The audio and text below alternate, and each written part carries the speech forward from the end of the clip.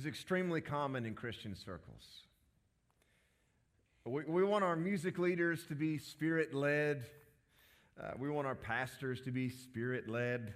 Our worship services to be Spirit-led. Our life groups to be Spirit-led, etc., etc. But what exactly does Spirit-led mean? What does a Spirit-led community even look like? How do Spirit-led people act? Well, it might be different than you think. In this passage we're going to look at tonight, Paul gives us a snapshot of a Spirit-led community in action. Let's look at it together. This is Galatians chapter 5, and we'll start at verse 26, and then we'll go through chapter 6, verse 5. So we'll look at Galatians chapter 5, verse 26, and then we'll go through chapter 6, verse 5. This is Paul writing to the Christians in Galatia. Verse 26, he says, "Let us not become conceited, provoking and envying each other. Brothers and sisters, if someone is caught in a sin, you who live by the Spirit should restore that person gently. But watch yourselves, or you also may be tempted. Carry each other's burdens, and in this way you will fulfill the law of Christ. If anyone thinks they are something when they are not, they deceive themselves. Each one should test their own actions. Then they can take pride in themselves alone, without comparing themselves to someone else. For each one should carry their own load." Let's pray together. Father, thank you for your word. And what a word it is. We pray that your Spirit would move in us and move in these words so that we would be changed tonight, that we would not leave here the same way that we came in, but that these precious words would fall on good ground, that they would fall on the good ground that your Spirit provides in our hearts, so that these words might change us more so into the image of your Son. And Father, it's in your Son's name that we pray.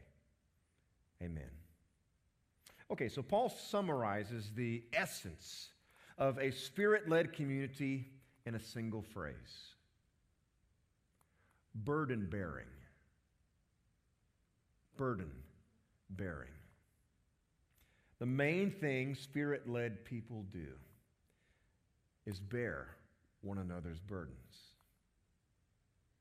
So what does it mean to bear a burden? Well, you can think of it like this. If you were carrying a 100-pound satchel and you were really struggling with it and you really needed to carry it, I could come alongside you and I could help you. And so I could throw half of it on my shoulder and let you take the other half. And so now your burden of 100 pounds is now only 50 pounds for you. But my burden of 0 pounds now becomes 50 pounds for me. And so you lighten your load, and I add to mine so that I can carry your burden. Now, Jonathan Edwards is famous for, he's always imploring Christians to serve the poor.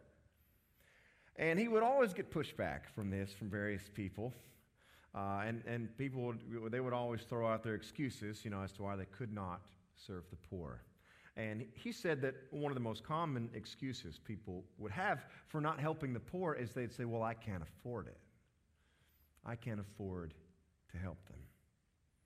And so Edwards would always respond, and he would say, okay, well, if you're waiting to help the poor until it's not a burden to you, then you're not a burden bearer at all. If you're waiting to help the poor until it's easy for you, you've actually missed the whole point of burden bearing. It should be a burden to you. Again, back to the satchel analogy. I had a burden of 0, you had a burden of 100 pounds. Burden bearing is me taking 50 pounds off of you and putting it onto my own shoulders.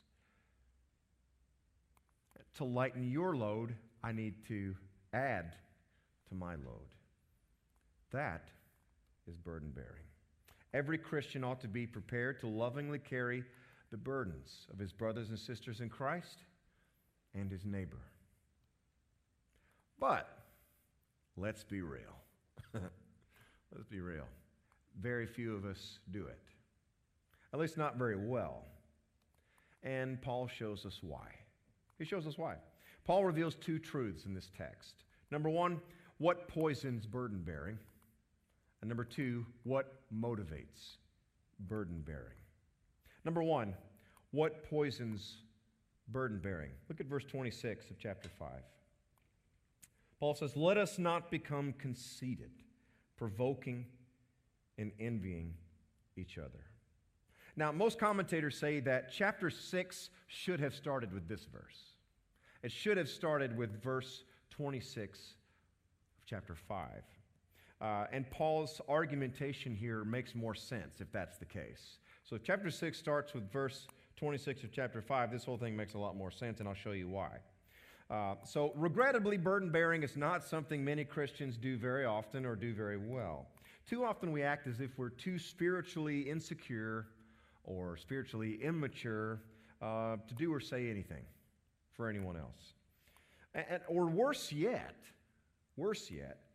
and this is my bugaboo here, worse yet, we can be too proud or preoccupied with ourselves to even notice. Much less care. In fact, we may even be annoyed with the burdens of our brothers and sisters in Christ or our neighbors. Why? Why are we annoyed? Well, because we're prideful. We're conceited. We only care about our own lives. Now, Paul says in verse 1 of chapter 6 that if someone is caught in sin, we should restore that person gently. But to keep watch that we ourselves don't fall into temptation. Now, what temptation is Paul talking about? What's he saying here? Now, certainly we might be tempted to stumble in the same way the sinning person has. That's for sure. But more to the point of this text, we might be tempted to feel like we're better than the person we're helping.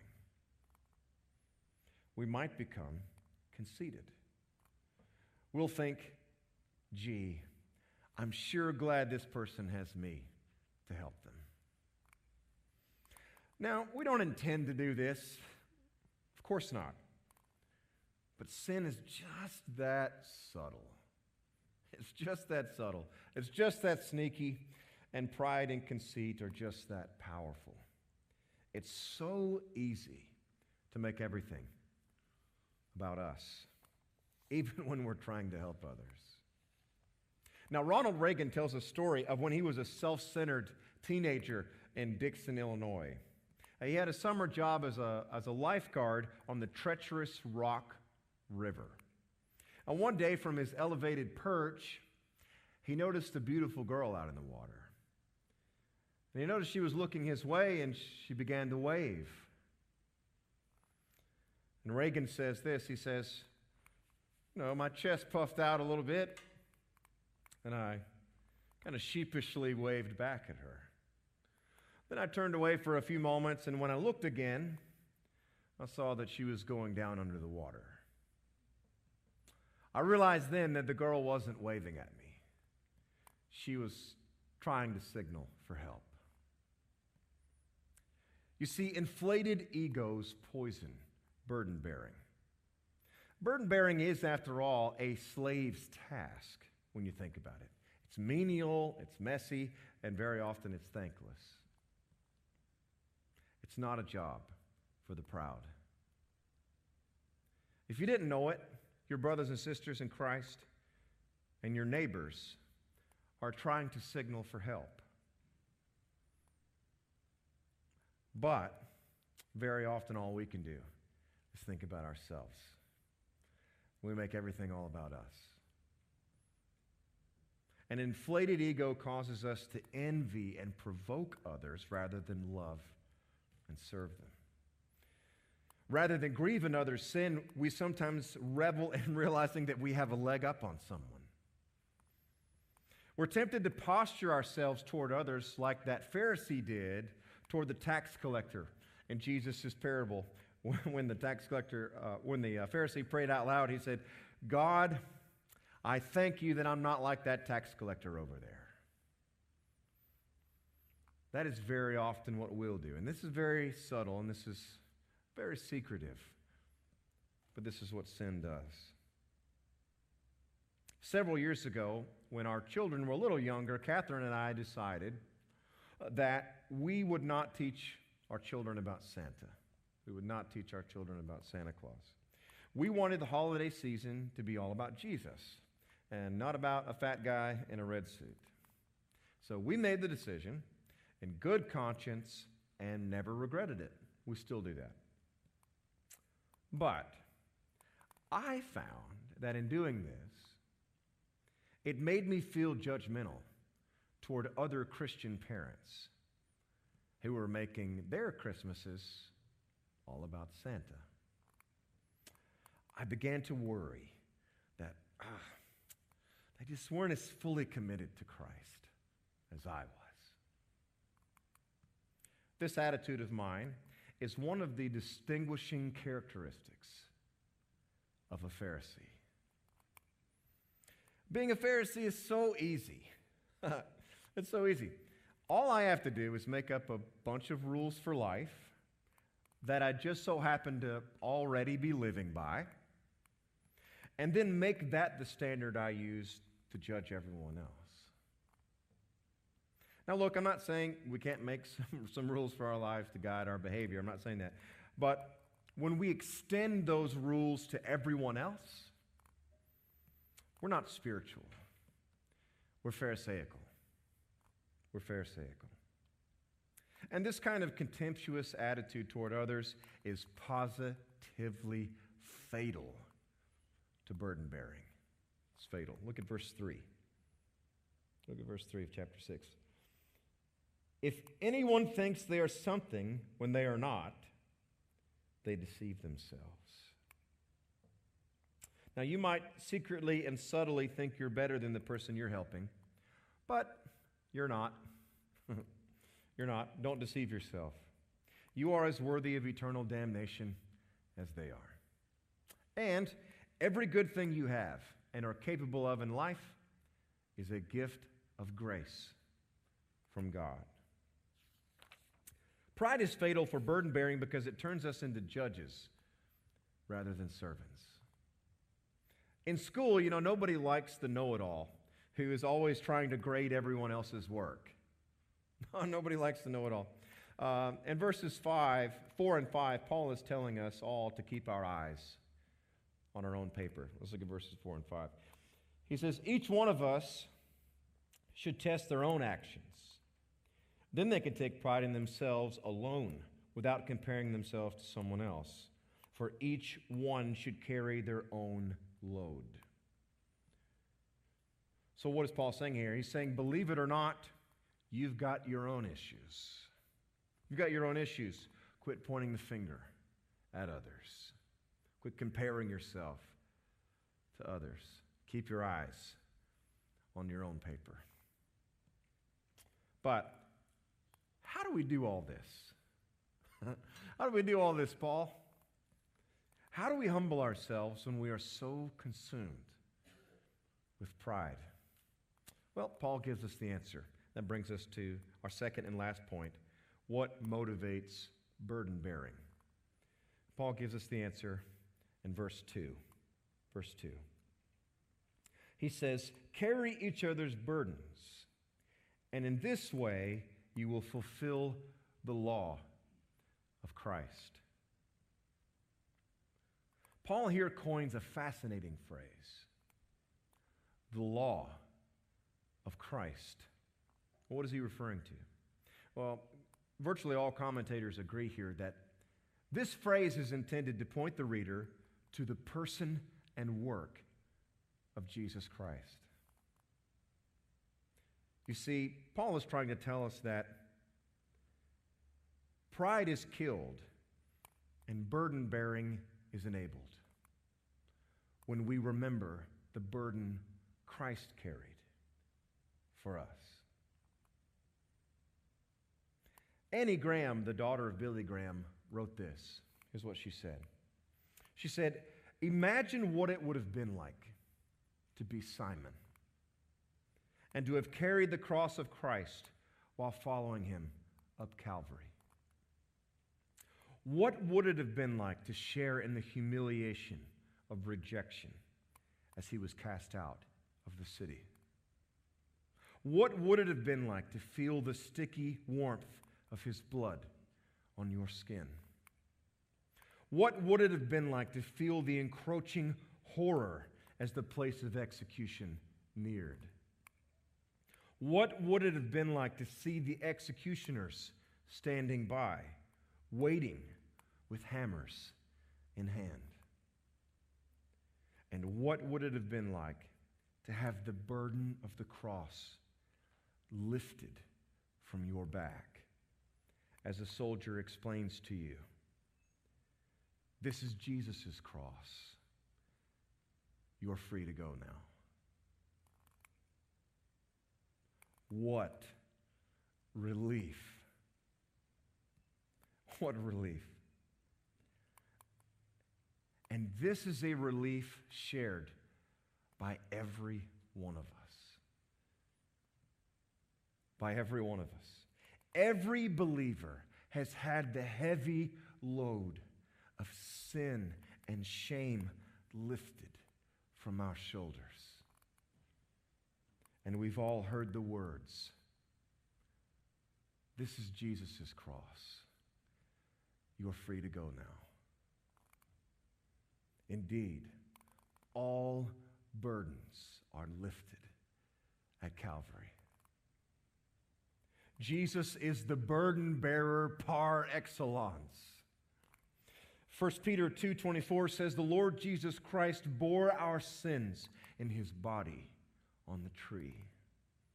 Jesus himself said in Mark 10:45 that he came not to be served, but to serve and to give his life as a ransom for many. As you know, Christmas is right around the corner. It's right around the corner. And I want you to remember, in movies or in scenes outside of churches or in social media posts, when you see that cute little baby lying in the manger, I want you to remember that the entire reason he came was to bear your burdens. It's the entire reason he came. He came to carry your sin and your shame and my sin and my shame upon his back. No, he didn't take half of it. He took it all. He took all of our burdens on his back, and he carried them all the way to the cross. This is what the prophet Isaiah anticipated so long ago when he wrote, surely he has borne our griefs and carried our sorrows. He was pierced for our transgressions. He was crushed for our iniquities. We all like sheep have gone astray. We have turned everyone to his own way. And the Lord has laid on him the iniquity of us all. Jesus Christ is the supreme burden bearer. And his law is the law of love. And this is not some mushy abstraction of love. No, this is concrete. This is an entire life and death and resurrection devoted to others. Devoted to you and to me. It is the self-giving life and death of Jesus. So if we're going to grade ourselves, we should not do so on a curve, although that's very tempting. We should not do so on a curve, but instead by the law of love, by the life of Christ. We should not be comparing ourselves with the lives of others, but instead to the life of Christ, and then let our lives be measured against His. Now, obviously, we will all fail miserably on that grading system.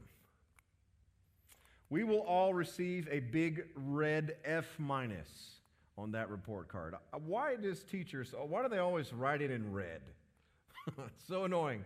I hated seeing that the big red D or D- or F when I was in school. But that's exactly what our grade would be. If we compare our lives to Christ, we would all have an F, a giant red F- on our report card. But here's the irony.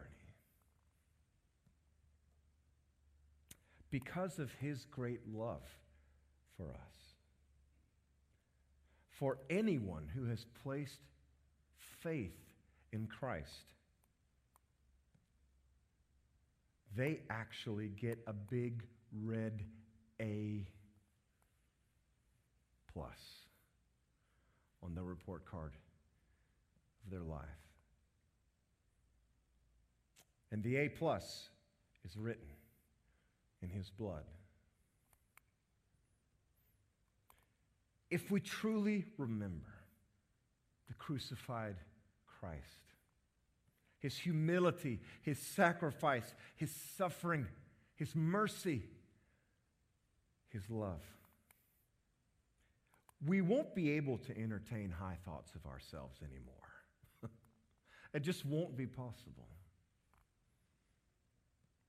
We will very quickly realize with the Apostle Paul that none is righteous, no, not one. And that especially means me. You see, reflecting on the full scope of our Savior's love and suffering on our behalf, thus has a remarkable way of subduing, if not altogether eradicating, pride in our hearts. We won't feel the need to prop up our fragile egos with comparisons to others. No, we'll be free. We'll be free to carry the burdens of others. Because we will have confidence that God is already fully pleased with us in Christ. No comparisons needed. And it will be a joy for us to follow in our precious Savior's footsteps in bearing the burdens of our neighbors. So let us have the same eyes tonight as the great hymn writer who wrote, I see my Savior with thorn-crowned head, bearing His cross for me. Thorns pierced His brow as by soldiers led, bearing His cross for me. I see Him pass through the city gate, bearing His cross for me. Amidst the taunts and the people's hate, bearing His cross for me. I see Him burdened with this world's sin, bearing His cross for me. Willing to suffer, all hearts to win, bearing His cross for me. Let's pray together. Father, what can we say about your Son? What can we say about you that you would give us your Son. Fully, all of him. Even his precious life and his precious blood. What can we say? Father, it humbles us in the dirt. But it also encourages us to the skies to know that you love us that much. That you were willing to send your Son to bear our load of sin and shame. It humbles us, but it motivates us. It motivates us, Father, to follow in his footsteps. And so, Father, we pray that as we are so tempted every day, every hour, to try to make everything about us, that you would give us your Spirit and bring us back, so that your Spirit would bring us back to Calvary,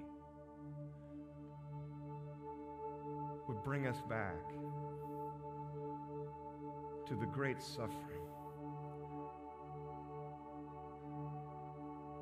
to the great love of the ultimate burden bearer, our Savior, our Jesus, our King, and our friend. Bring us back to Calvary. And so that we might be humbled and inspired and motivated to love others the way that he has loved us. Thank you for Jesus, Father. Thank you for Jesus.